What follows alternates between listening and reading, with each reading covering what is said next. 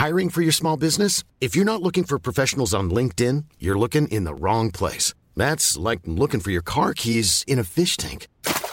LinkedIn helps you hire professionals you can't find anywhere else, even those who aren't actively searching for a new job but might be open to the perfect role. In a given month, over 70% of LinkedIn users don't even visit other leading job sites. So start looking in the right place. With LinkedIn, you can hire professionals like a professional. Post your free job on linkedin.com/people today. When you drive a vehicle so reliable it's backed by a 10-year, 100,000-mile limited warranty, you stop thinking about what you can't do and start doing what you never thought possible. Visit your local Kia dealer today to see what you're capable of in a vehicle that inspires confidence around every corner. Kia, movement that inspires. Call 800-333-4KIA for details. Always drive safely. Limited inventory available. Warranties include 10-year 100,000-mile powertrain and 5-year 60,000-mile basic. Warranties are limited. See retailer for details.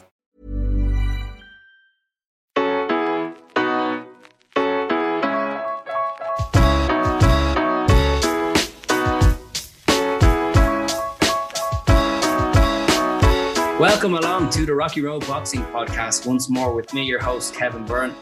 We're joined today by a man you've heard from many times before on the show, but you've rarely heard him this happy. Straight in, no kissing. Eric Donovan, what's going on? How are you, Kevin? How's things, man? Not too bad. Very good. Speak. Yeah. Eric, you're going to turn 37 soon. You're about to become a dad again. Happily newly married man. The boxing career, you bounced back recently with a win, but you've had some good news recently. Maybe finally things might be starting to change for the good, for the better. Yeah, the way you started off there sounded like things were going downhill, but actually going up. It's a good thing. Yeah, life couldn't be better really for me. You know, it's a roller coaster, man. It is. Newly married man, yeah. And as you say, going to be a father again, you know, which is really exciting times for Laura and I, so we cannot wait. And my two sons, Jack and Troy, they cannot wait either. You know, they're so excited about the possibility of becoming big brothers, like, you know, and it's all good. But then obviously today I got wonderful news. Everyone that knows me knows that the whole professional boxing chapter of my life has been all about redemption, about full, you know, making amends and having no regrets. And I've been screaming out for a crack at a European Union title, EU European title for a good while. And I've got my chance in 2021 and I picked up a bad injury to the rib just before, and I had to pull out of that on medical grounds, which was a real disaster for me. Anyway, long story short, not that short, but today I got wonderful news that I am now going to fight El Hadri, the French super featherweight fighter, boxer, 13-1. I'm going to fight him for the vacant EU European title in the coming months. So there you go. That's an exclusive for you. And I'm absolutely buzzing, over the moon. Cannot wait. Well, look, Bula buzz from the imaginary crowd in the auditorium. Finally, yes, good man. Khalil El Hadri, 26 years old, resident of Paris, 13-1. Last fought in October of 2021. I'm reading off his box rec. I'm not too familiar with El Hadri. I know his name from the ratings. We look at the European EU ratings in the super featherweights. We see you there perched nice in at number 4. El Hadri's in at number 2. What's happening? How are the people moving around? What's going on that you're getting your shot 4 versus 2? Yeah. Like it's Gomez. Gomez was the champion, Spaniard, and you know, he's after defending it, I think once or twice maybe, and successfully. And he's now been awarded a promotion, a mandatory status for the full EBU title in the super featherweight division, which was won recently by Zalfa Barrett, my old friend and foe, my old foe. So Barrett was exceptional as well, winning that title. But anyway, Gomez has vacated the EU title. The number 1 in the rankings is John O'Carroll, who is closing in on a world title shot. So he's kind of excluded from this in a way. because he's chasing a much bigger title. As I said, he's chasing world honors. Number 2 is El Hadri, who's ranked number 2, and he's been offered the chance to fight for the vacant belt. He's accepted. And number 3 is Huncheri, the Italian, who has passed up on the opportunity, obviously, or something like that. So I'm next in line. It has fallen to me, ranked number 4, if I want to fight El Hadri for the vacant title. And guess what? I didn't have to be asked twice. So there you go. You know, it's amazing, absolutely incredible, and I just cannot wait for that. Well, as you said before, you know, you posted up a picture of the rankings up on Facebook only a couple of weeks ago. You said, I'm still knocking on the door for a shot. Yeah. It's that reluctance to give up, refusal to quit, burning desire to succeed. And, you know, was the shot going to come? Would the opportunity come your way? And then today the call came. You must have been buzzing when the conversation took place. You know, I was, you know, because over the last number of years, I've managed to accept things for how they are. You know, there was once upon a time I used to get terrible down in the dumps and devastated when things didn't go my way. But I have trust in a higher power, and I have faith, and I work very hard, and I operate from a principle of trying to do the next right thing. I try to uphold the values that I have, honesty, integrity, and just work my ass off and hope that things come good, and whatever happens.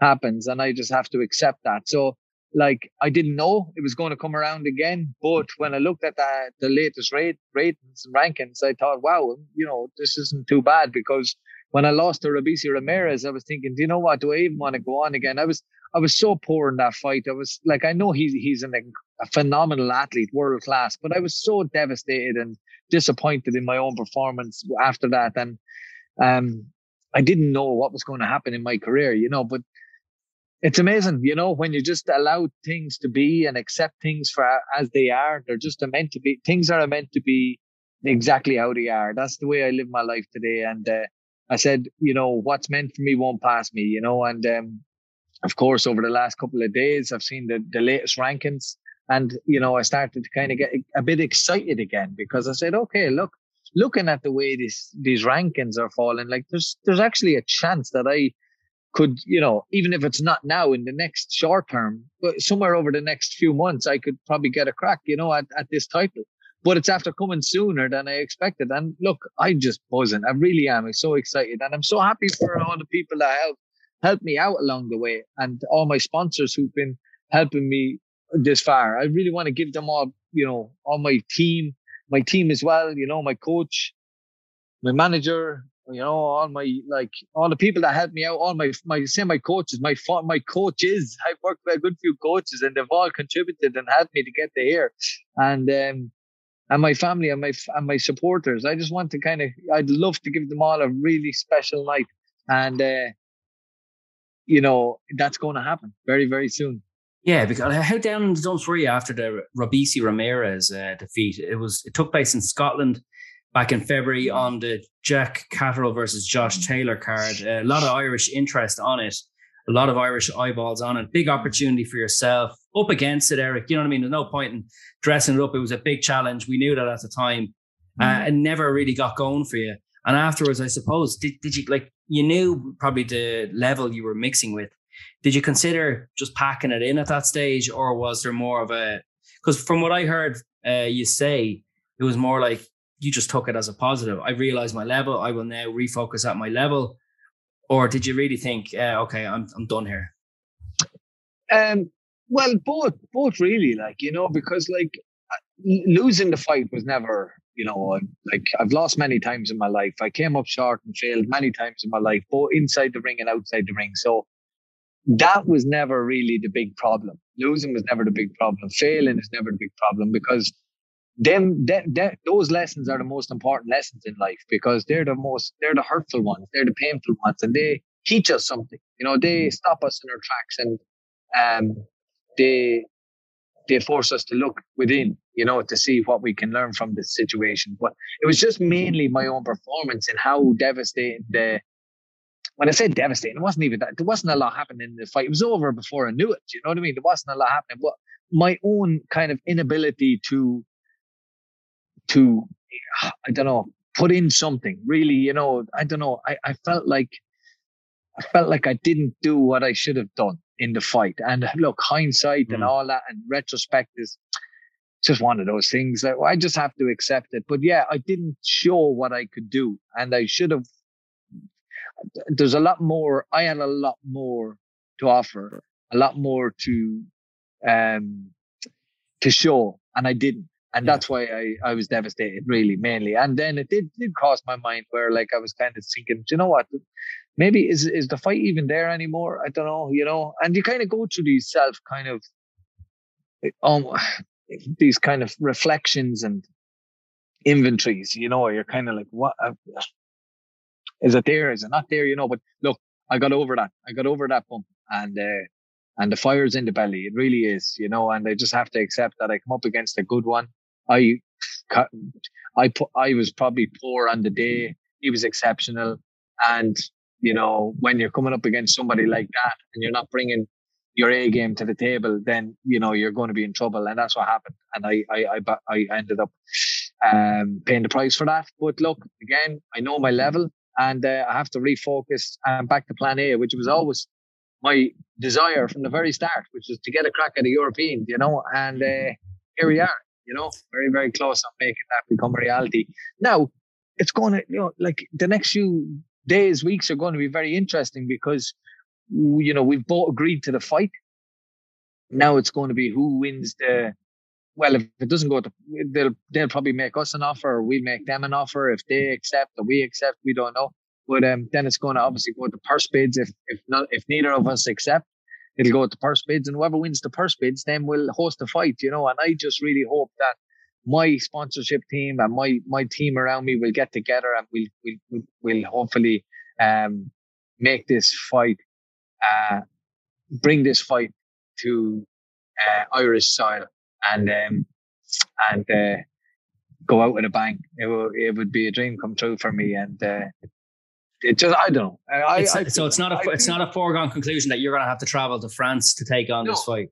No, we're going to have to go, like, our teams are going to have to engage, you know. They're going to have to engage and communicate and come up with the logistics behind the whole fight. So I just feel like things are starting to align, you know. Have you got a shot at Kildare, Eric? Dublin? No, look, to be honest with you, I think at the moment the way it is down south is still very much kind of like it's extremely difficult to put a show on down south. That's what the word on the street is. That's what the kind of rumors are. And from boxing people, like, you know, from managers, promoters, the way they're saying, like, it's just kind of, it defeats the purpose of putting on a show. The kind of costs. So there's a good, like, if it happens in Ireland, it's going to be up north. So I reckon Belfast, somewhere like that. So, but look, it's in Ireland, and that's the main thing. Close enough, says you. Close enough. It's in Ireland, and that's the main thing, and I cannot wait. Well, you've brought good crowds to small fights, like, you know, your last fight. You came back, you managed to get back on the board, win column, and Engel Gomez at the Europa Hotel beat him on points in 6 rounds in May, and it was good going to get, you know. So a lot of times you suffer a difficult loss, and then you can kind of spend a year out of the ring, and you have to rouse yourself, shake off the ring rust against a bounce back opponent before looking at a serious challenge again. Whereas you've probably done the right thing here. You know, you got back straight on the horse. You're fighting again 3 months after your defeat to Ramirez, and now an opportunity has come your way. So you've brought big crowds to smaller kind of fights. So I'd imagine you'll be mobilizing a little army to go up for this one if you can secure an Irish date. I'm telling you now, right? This is the truth. I don't think I'm going to have enough tickets to satisfy my fans for this fight. And that's the truth. If we get this fight in Ireland, I know there's going to be a lot of fans unhappy because they won't get a ticket, because I know there's going to be so many wanting to come and watch me and support me, and hopefully watch me make a dream come true. Ulster Hall, Eric, you must be aiming for the Ulster Hall or something like that then. Ulster Hall, possibly, yeah, I don't know. You have to talk to my manager about that, like, you know. So there's a couple of venues, I suppose, that, you know, my manager, you'll have to speak to him about that. But look, there's even the possibility of TV, you know, why not? You know, I would love to get TV behind me for something like this, especially if we don't get enough tickets to satisfy all the fans. It would be fantastic to have it on maybe RTE, TG Car, who knows? I would love it. I would absolutely love it. So that'd be fantastic. See. We'll have to wait and see. I'm going to play a little snippet here from a previous interview we did in April with your coach, Packy Collins, discussing your last bout and where he sees you at in your career. And you're only working with each other for about 2 years at this stage. So Pascal had some comments to make, and I'm sure you might have heard them yourself, but I'll play them for our listeners here now. So, all right, here we go. Eric Donovan to me is oh my God, he's class. He's a class person and a class fighter and a class athlete. However, he hasn't been having much activity in the last year or two.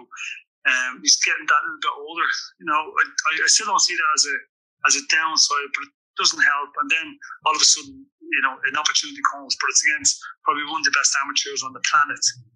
And I think he's going to prove that too. He's just unbelievable. But Eric wanted this fight. I don't manage Eric, so I had no say over who he was fighting. But he wanted this fight. I had a conversation before we even started camp, and I said, "Listen, Eric, this is a huge fight for you. It's going to be a very hard fight to win. It's all uphill. You're away from home. You're fighting a two-time Olympic gold medalist. He's active, you are not. He's a puncher. So." What do you think? Are you taking this for the money because the money wasn't great, but are you taking this because you believe you can win? So I actually believe I can win. So I want to hear that. I said, okay, I'm going to give you every opportunity to win. I did that with Eric. He got caught with it. It's funny because in training camp, literally Eric just kept moving one way in the ring. Every day kept moving to his left, away from Mira's left hand, because that was his big shot. Big left over the top. So for 8 weeks of training camp, just move away from that left hand. We figure out as the fight goes on, move away from that left hand. In the third round, Eric moves on to his left hand. He got caught shot on the neck, not on the head, on the neck, and it spun him. And the ferocity of the shot spun him that he was actually dizzy, couldn't even stand up straight, and the referee made the right call in stopping the fight. So it was nothing. It was nothing that Eric could do about it. But he did move on to the left hand. And he said it. He said, I moved the wrong way. However, Ramirez was such a clever fighter that he purposely moved him on the left hand. He kind of, he heard him like a sheep, into the corner, away from his right hand. So he walked onto that big shot. So, Eric's going to fight again in May. He wants to get that win, and he wants to maybe fight for a Euro title. And who knows, he might call it there or not. But his bravery to take on such a fight, and Ramirez showed so much respect after the fight because he told Eric that all the big guys around UK, Europe were offered a fight and they all turned it down. So you got to give your kudos to Eric for what he did. So there's a couple of minutes of Pascal Collins talking about your last fight, Eric. But he's outlined at the beginning, your intelligence and how age can be a positive factor in your career as well. But he's paid tribute, I suppose, to your bravery as well for taking on that fight. And touching on what the dream remains, that Euro title. So I guess you probably still have more work together to do in the ring as well. And have you guys put out a plan in order to fully gel things, for that one final push? Yeah, of course we will. We'll have a plan, and like I said, I enjoy working with Packy, and Packy is a great coach, and he's helping me to kind of, even though we're talking about getting older and all, he's helping me to kind of use my age to an advantage. Sometimes I can still train and exert energy or try and operate like I'm 26, but I'm 36, so Packy just kind of teaches me how to use my head more often, use my brain, and be smart in the ring, preserve energy, and be effective in spouts. You know what I mean? And not just go gun ho all the time. I have to remember that I am 36. I am, I have to be training and training smart, training wise. Not just going in and dogging myself all the time. This is a tough game. It's a really, really strong game. Brutal sport, and I have to try and use every advantage that I have, or use my experience that I have to the best of my advantage, to the best of my ability. So look, this is a very exciting time. Packy knows that I want this so much. and I'm sure he'll be extremely happy to know that this has become a reality for us, and it's going to be exciting over the next few months. Training camp is going to be so exciting. Yeah, you sound excited for the training camp that's coming up. I know you probably are missing out on training because, like the rest of us, you're just watching that video over and over again of Julian Francis knocking out that gobshite in the queue, going into a nightclub or going into that place over in England. Did you see that video, Eric, doing the rounds? To be honest, someone sent me a video and then I didn't get a chance to watch it. But I didn't get a chance to watch it yet because I've just been so busy now over the last couple hours. Like, I had a few things on today and busy, but like it's like one of those things that you just have a load of WhatsApps and suddenly your day is busy as well, so you can't like just see everything at the same time everybody else sees it. There's a life to live and I'm busy, man. Well, it's a probably most likely like a coked up little twerp who's going around pushing the bouncers, shouting abuse. I'm going to do this, I'm going to do that, I'm going to do the other. And the big burly bouncer at the back, Julius Francis, just slowly walks over. His heart is barely beating. You can tell this fella, once you know the conclusion of the video, you can tell this guy knows what's happening. He circles around behind the guy, and when your man turns around, he puts up his fist to Julius Francis, and bang, just one dig, and he's absolutely out cold in the recovery position. Mess with the wrong dude. Have you ever seen people get? You don't have to name names. I wouldn't expect you to, and I wouldn't ask you to. But have you ever seen a fighter up against a mere mortal in the street, like maybe someone pushing them or someone pushing their buttons, and seeing what can really happen when a fighter. I've seen it. Yeah, and I've seen it, and it's a very dangerous thing. It's a very dangerous thing for an average man to kind of, I suppose, confront a boxer or try and have a go off a boxer, and especially if I'm not sure if there was drink involved in this one, but it's even more dangerous when there's drink involved, because already they're intoxicated, and then a boxer can deliver a punch with, devastating accuracy, speed and power. And that punch hits you, it can do a lot of damage. And then if you are intoxicated, you could be knocked out standing up, and then you fall and you bang your head off the ground. And that's where, a lot of brain damage can happen. A lot of, the consequences, the effects can be absolutely devastating. So it's not good. It's really, really not good. And it's hard. It's for boxers as well. It's not a nice place for them to be either, because it's hard for them when people are provoking them and coming up to, to try and have a go off them and disrespecting them, really, It happens though. Boxers do get challenged, don't they? It does happen. You're the hard man around. Oh, I'll show you a hard man, that kind of thing. Yeah, it does. It happens, you know what I mean? But look, to be honest, man, I don't like violence. I just have a terrible dislike for it. I don't even like watching videos of violence, street fights or anything. I just get a little bit queasy about it all, and there's times where I've often even had to text friends of mine to stop sending me gruesome videos on WhatsApp, because I anything with blood or anything that's in any way a bit violent or aggressive, I just don't like it. It's not. And I know that's probably sound a bit weird coming from a boxer, professional fighter, but I just don't like it. It's weird. I think it doesn't really sound weird to me, because I know you and I know boxers, and I'm sure a lot of people listen to this in the boxing community and will totally get what you're saying. But I think to the public at large, they would hear this and go, so what, you're a professional boxer and you're telling me you're effectively a pacifist. What's going on there?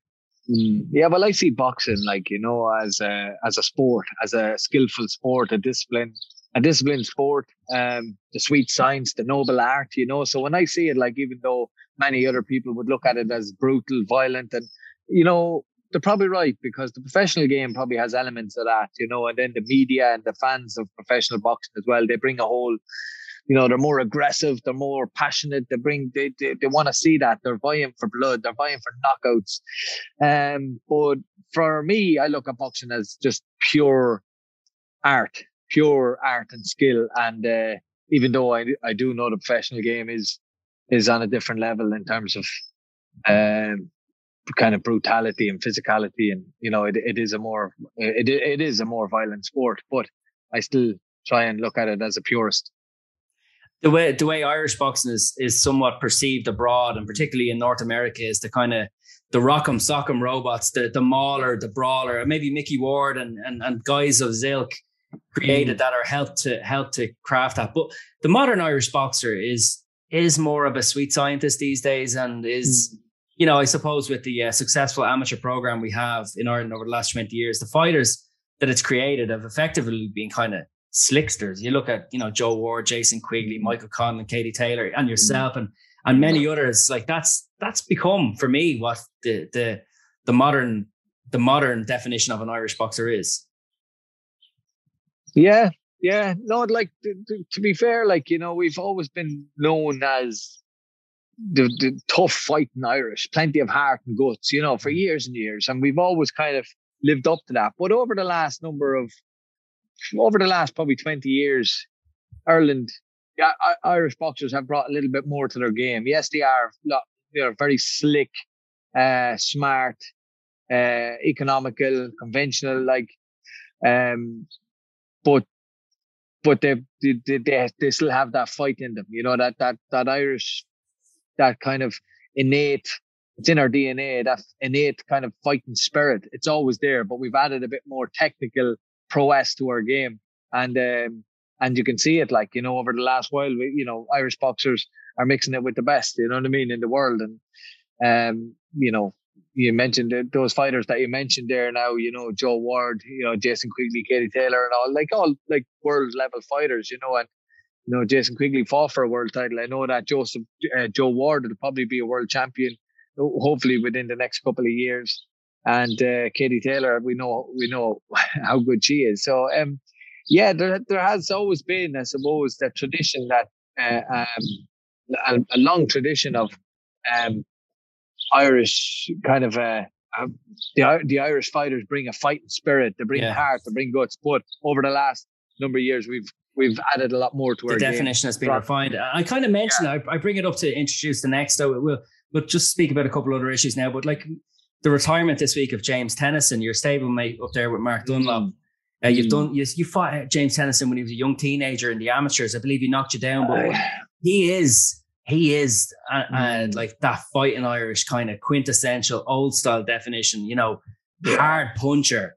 Will go down, will put you down. And he, I want to pay tribute to him at retiring at the age of 28, twice Irish champion as a professional, won the Celtic title, the Commonwealth title, the British title, the European title, put away the WBA international title on his way up. And you're thinking, well, Tennyson might fight for world titles. Challenge for the IBF world title against Tevin Farmer. And in his most recent bout, took on Strafon of Mexico for the IBO and suffered a first round knockout. And it looked like he was making a comeback a month ago. And, good times back again, hopefully. But he's decided after a month, I suppose, into his comeback, maybe a bit like John Duddy prior to taking on Andy Lee that time, just, making a comeback, back training, and then decided, I actually don't fancy it. And we were talking earlier on about you coming back from your fight with Robesi Ramirez, but realizing I've still got the fire in my belly, but maybe Tennyson has found the opposite or something. I'm not sure the ins and outs, but I want to pay tribute to him anyway on his retirement, because he gave a great decade of entertainment. Yeah. Oh man, what a fighter, what a legend, what an Irish boxing legend, and he kind of came under the radar as well.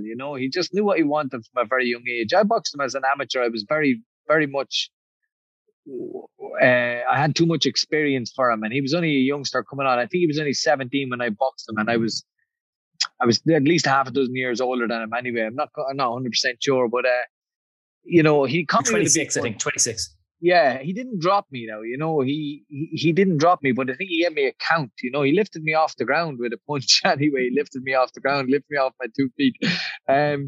Freakish. But yeah, just had great power. But I think that might have been one of his final amateur fights. He turned professional at 17, 18 years of age, and he just knew what he wanted. But by God, he was something else. He was just exceptional in terms of raw ability, strength, just ferocious power, and strength, and a never say die attitude. Like as Mark said, as my manager said, and his manager, we share the same manager. Mark said it it was all or nothing. It was either knock him out or you're going to get knocked out, and they were the kind of fights that he was in, and anybody that follows boxing, I think, like, if you were not a fan of James Tennyson fighting, then, you couldn't call yourself a boxing fan. He'd have you on the edge of your seat. Absolutely brilliant. And I loved watching him, and so entertaining. And above all, though, I think, and this is very important, he's always been a gentleman, a very humble man and a nice man. And any time I've ever talked to him or had any dealings with him, that, he's always just come across the very same way as he has on TV or anything, just gentle, sound, humble, and credit to the sport. I'm sure there's a great legacy. There's a lot of love being sent his way on his retirement. Like James Tennyson, you said he came on the scene kind of under the radar. His whole career was kind of under the radar slightly. Like a lot of his even big fights took place on Sky Sports. He did get to that Sky Sports matchroom thing at the end. But, they were still on at 6 and 7 o'clock. But you knew, like, do not miss it. Like a lot of these undercards, I'd skip them. I watched the last few, but you're not missing a James Tennyson fight. I don't care if it's on Facebook. You're not missing it. Yeah. Because he's gonna electric shock someone, like with his cattle prod punch. Yeah. Or he could go down himself. And we saw in his final bout, like against, I was in the arena when he lost his first fight. I think in his fourth bout or something like that too. It was on the Frampton Jeremy Parody fight. And he lost to a journeyman. And it was just because he refused. He was so shocked at going down. He refused to take a knee. He refused to do the experience thing or whatever that you do. And he said, no, I'm going to get this guy. And he very nearly did. And he got taken out himself. Against Tevin Farmer, he could have fought maybe a slightly different fight, but he just was so determined to just get down his throat. And unfortunately, that didn't go his way. And like, I wonder how he'll see his legacy. Will he see it as a disappointment that he didn't win a world title? I'm sure he will. But, if you're not in, you can't win. And he did challenge for one. And, I think he probably got the maximum out of his abilities, or maybe he could have got a little bit more, but.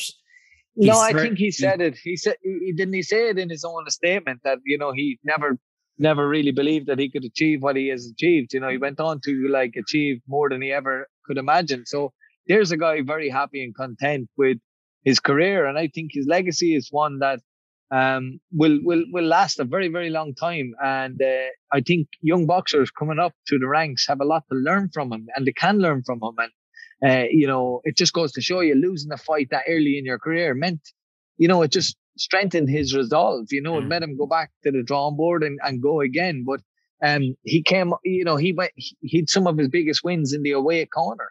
He was brought in to lose, and it just goes to show you that you have to take risks in this game. That there is not going to be any straight line to success, so easy, smooth process. Sometimes you're going to just have to back yourself, get into that away corner and have a go. And James Tennyson did. He had a go all the time, and he got knocked out in most of the fight, a lot of fights that he lost. But that's because he went out on his shield every single time. If he wasn't knocking you out, he was probably getting knocked out. But because he only knew one thing, and that was I don't mean that in a disrespectful way. That's not to diminish his ability or anything, but he was just a all-action fighter. He was an all-out, all or nothing. Yeah. And he wasn't the type of fighter that kind of played it safe or got up on his toes and moved around and tried to buy rounds or sneak rounds. No, he was all or nothing. He was in your face. No, always had a chance. Yeah, he broke your heart. Yeah. Well, like you see, when he won the British title, we saw what Gavin Gwynn did later on to Sean McComb. He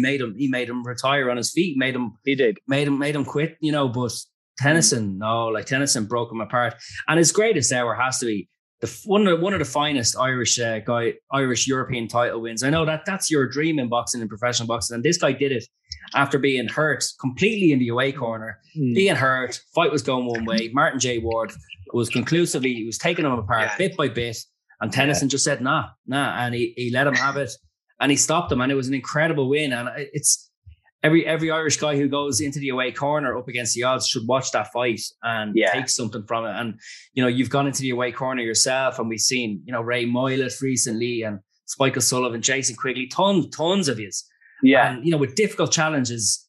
And it's 9 times out of 10, you are set up to lose those fights. And 9 times out of 10, you're probably not going to win them, but then someone like James Tennyson comes along and just changes things, with the power of his will, power of his punches. So what a night that was as well. Yeah. Yeah, great athlete. And I wish him the best of luck with his family and on the next chapter. He's only 28, Eric. You retired at 28. You came back at 31. Yeah. So we don't know. Maybe we could expect James Tennyson back at 31.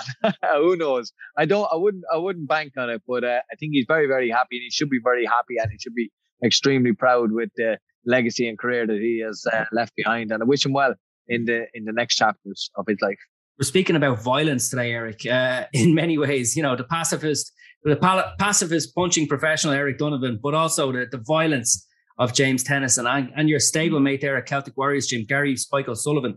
Similar to James Tennyson, he goes out to take you out, and if he sometimes gets taken out himself. We saw him challenging Erislandi Lara there for a skilled southpaw. That was a difficult challenge. What did you think of it? And what will you be saying to Spike when you meet him again? Or have you met him since that fight? No, I spoke with Spike on the phone, but I haven't met him face to face yet again now. But I told him he should be very proud of himself, and everyone at Celtic Warriors gym is very proud of him. He's a leader in the gym, and he's always great for support, and he's always there to help out in any way he can, with advice or just just using his own experience to kind of help others. And he's a stalwart of Irish boxing, Spike is. He's as honest as the day is long in his fight, and he's incredible. And just like James Tennyson, he gives it his all. If he doesn't put you away, he might end up getting put away himself. But he can be so proud of his career. He's only lost to the very, very best world champions. Not only normal world champions, two weight world champions, 2 division world champions, 2-time world champions. These type of fighters, exceptional fighters, world class fighters. And to be fair, with the exception of what was the fight that Lemieux? With the exception of the Lemieux fight, is the other world champions. He gave them a good run for their money. He even gave Lara a good run for his money, and he's nothing to be ashamed of, Spike. He can be very, very proud. But the other thing is, he's still there. He's still hungry, and he still wants it. So he should maybe go back to the light middle. I think that's where he's at his strongest. And maybe he'll have another 1 or 2 before he hangs them up. But I'd love to see him. I'd love to see him get a crack. And you just never know with boxing. Boxing is one of those strangest things. I remember Lee Wood giving out that he didn't have an opponent or a date to defend his British title. And within a couple of weeks of him giving out on social media, he was catapulted into a world title fight against, remind me, what's his name? Kanzu. Kanzu. And he becomes world champion. And then he becomes world champion, defends it against Michael Conlan in an all-time classic. And there you go. Look, a guy that was given out about not having a defense for his British title is now suddenly a world champion. And probably has a chance to kind of unify the division or off to Vegas if he wants. I'll take on Santa Cruz or whatever. It's changed his whole life. That's what I'm saying. So boxing is one of those things where you have to be always ready, just always ready to take your chance, take your opportunity. So credit to Spike. He's some boy, he's some fighter, and he always gives it his all. And people don't just to put it into kind of, I don't even know how to put it into context for some people. I know how tough a sport like boxing is because I've been seeped in it for all my life.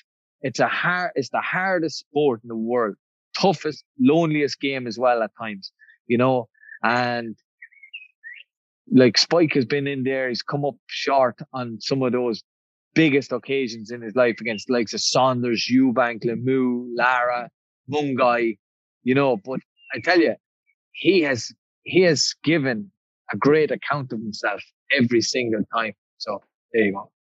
You were speaking about boxers taking their opportunities there when they come, and it brings me nicely on to the amateur success of the last couple of weeks. Lisa O'Rourke, world champion. Amy Broadhurst, world champion. Gabrielle Dawson, European champion. And Dylan Eagleson, what a newcomer, European silver medal. What did you make of the last couple of weeks? Because there's obviously so much turmoil going on outside. All these successes happened after Bernard Dunn had stepped away as Irish boxing's high performance director. So maybe the perception from the outside was that the teams are going to struggle. But I suppose once they have Zoranti and his other support staff, the other coaches there, they're going to be on an even keel. But What did you think of the last couple of weeks anyway? Yeah, I just think the last couple of weeks have been phenomenal for Irish boxing, but am I surprised? No, not really, because, we have an incredible tradition in this country. We have a rich kind of a tradition and heritage when it comes to boxing. We've been performing exceptionally well in this sport for a very long time. We punch well above our weight, and it's the clubs across this country. Yes, you talk about Soranti and you talk about the high performance team. We have an incredible high performance team, professional, elite, top class, really, really top class, and top class coaches and top class facilities and everything else. But it's the coaches and the clubs, the length and breadth of this country that, where all of this kind of developmental work is going on, building at grassroots level, building these youngsters, putting in the time week after week after week, year after year, and developing them. And I always say it, that these amateur boxing coaches at grassroots level all across this country, they're more than boxing coaches. They're life coaches, and they become almost mentors and teachers for these young boxers who are just looking for direction in life, many of them, and looking to try and reach their full potential. And those coaches that are helping them become that kind of vehicle, they become those mentors in their life, like a vehicle for change. A lot of these clubs become that and help these guys to get to a certain level. So I'd like to kind of pass on credit to all of them, and to also give credit to the boxers who brought back that silverware. Like, incredible, Amy Broadhurst. Like, Amy Broadhurst's been producing over the last number of years, multiple European champion, world champion. Now, that's incredible. I just think it's fantastic. And it's great to see the Louth County Council giving her a civic reception as well. Lisa O'Rourke, Aoife O'Rourke, they're just incredible what they're doing. Eagleson, I thought he was absolutely exceptional, a breath of fresh air. Loved watching him. I thought he was just absolutely brilliant. Like, a guy that's been absolutely outstanding. Like a fighter that's been around for donkey's years, but he's actually only in his first major competition. Just like a real breath of fresh. It was like he had rocks in his gloves. Yeah. And he had every bit of confidence and cockiness as well. His distance, his timing, everything is just exceptional. Yeah. And then Gabriel Dawson as well, who's had a bit of misfortune and hard luck over the last couple of years, but never stopped grafting and never stopped believing in himself. And for him to kind of come up trumps in the end. And what a middleweight tradition we have in Ireland. Like, we've produced some middleweights in this country. But overall, I'm really, really delighted for our Team Ireland and buzzing for Paris 24. It's really sad to see that boxing as well being kind of touted or earmarked for potential exclusion from the Olympic Games. Like, how sad would that be if that actually, and that's a very real possibility for boxing to be unbelievable. removed. Yeah, it's just the sport produces the most wonderful athletes, wonderful people, but it just lets itself be bought at the top level, amateur and professional, by people who should be nowhere, absolutely nowhere near the sport. And you look at the amateurs, they've allowed the Russians now in. There's a lot of Gazprom money. The head of the International Amateur Boxing Association, suddenly came from nowhere, and now their debts are cleared. They've got loads of money, and they're not cooperating with the International Olympic Commission or Federation. So, they're gonna, they are making their bed, and it's not a good one. And they probably think, oh well, down the line we'll run boxing, and so what if we're not in the Olympics? We'll have the Worlds. There'll be big prize money. We'll have the European. We'll have prize money in that as well. The Continental Championships, and that's the way it could be, and that might be the incentive.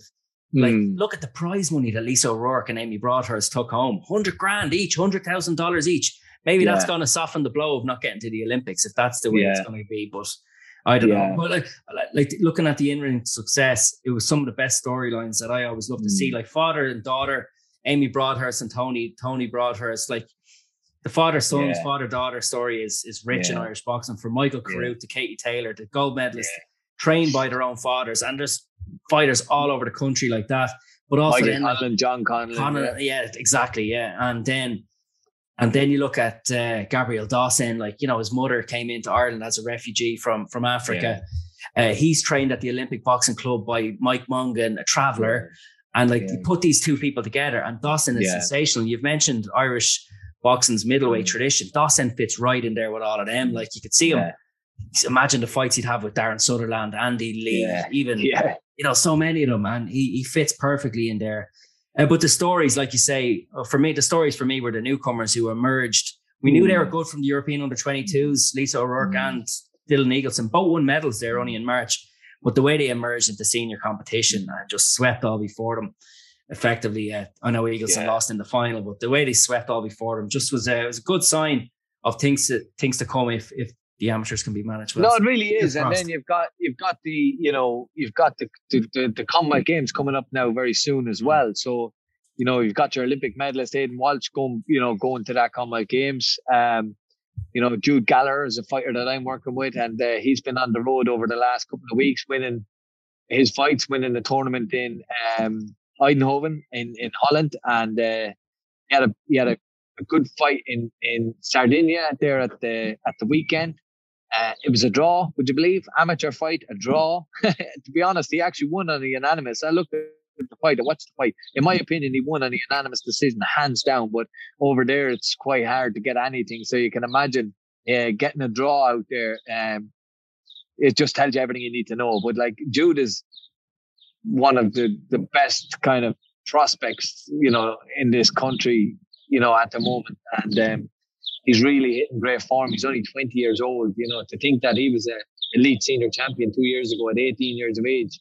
Then he kind of he changed weight divisions, and he's developing over the last while. So, like, the talent that's in this country with the Olympic Games only 2 years away, and the qualifiers for the Olympic Games only 12 months away, probably, and probably even sooner.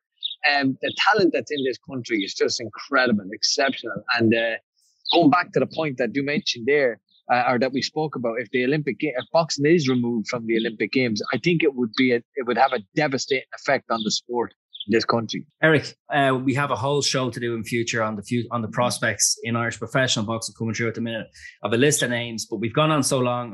We'll do it again. But just before we go, which of your fellow professional boxers? Maybe I'm talking about a younger man or woman. Who's catching your eye? Who's one to watch for the listeners? Yeah, great question. I think Lewis Crocker, Pierce O'Leary, these guys are really making great waves in the boxing. Gary Cully as well, exceptional. I think like fellow Kildare man as well. Like what he's doing, like he's ranked in the top 10 in a couple of the world governing bodies. Like, but he has no more. Like, you know what I mean. So I think he's Irish champion. He's won an international belt as well. So like, and he's still only very young too. So there is great.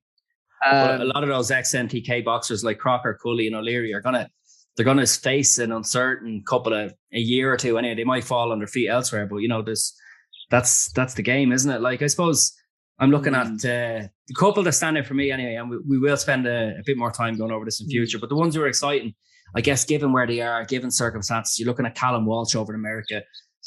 Callum Walsh, brilliant. Thomas Carty in your own gym there. Yeah. The McKenna brothers still, I think they're back out soon as well. Aguiarco, he's probably Aguiarco, Dylan Moore, they're probably further along in their career waiting for a chance.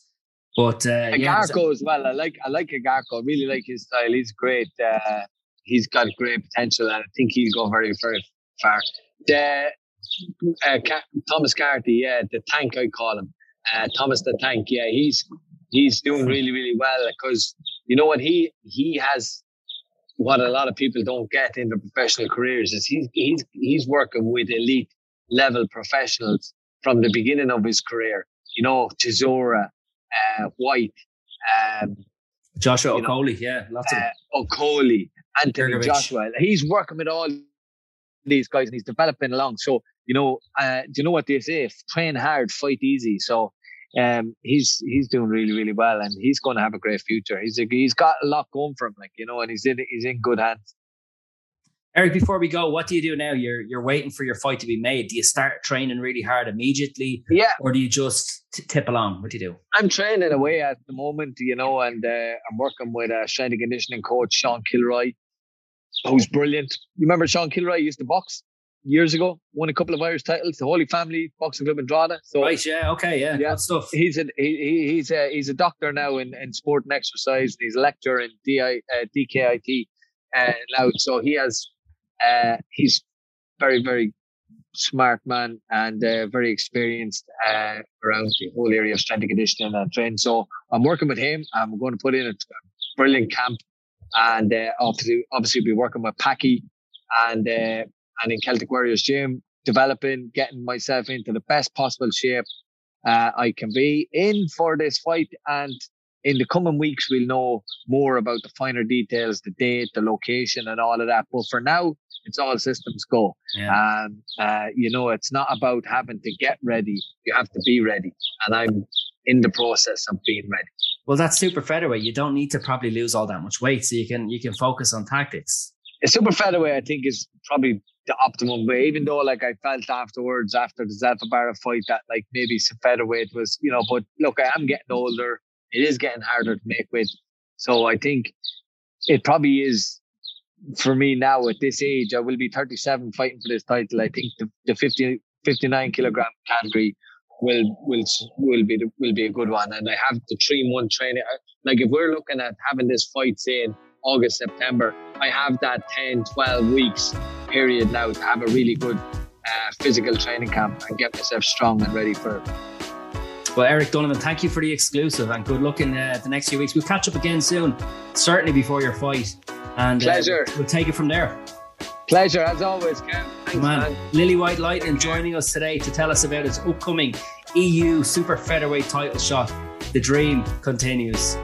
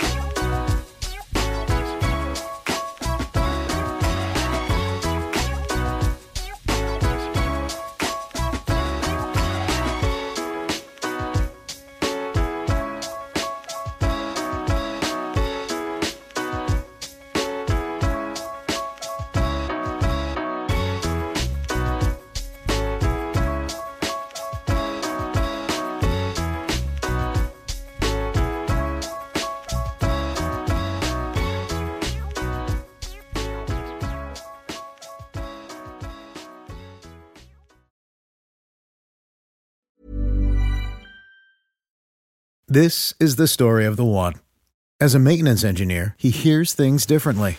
To the untrained ear, everything on his shop floor might sound fine, but he can hear gears grinding or a belt slipping.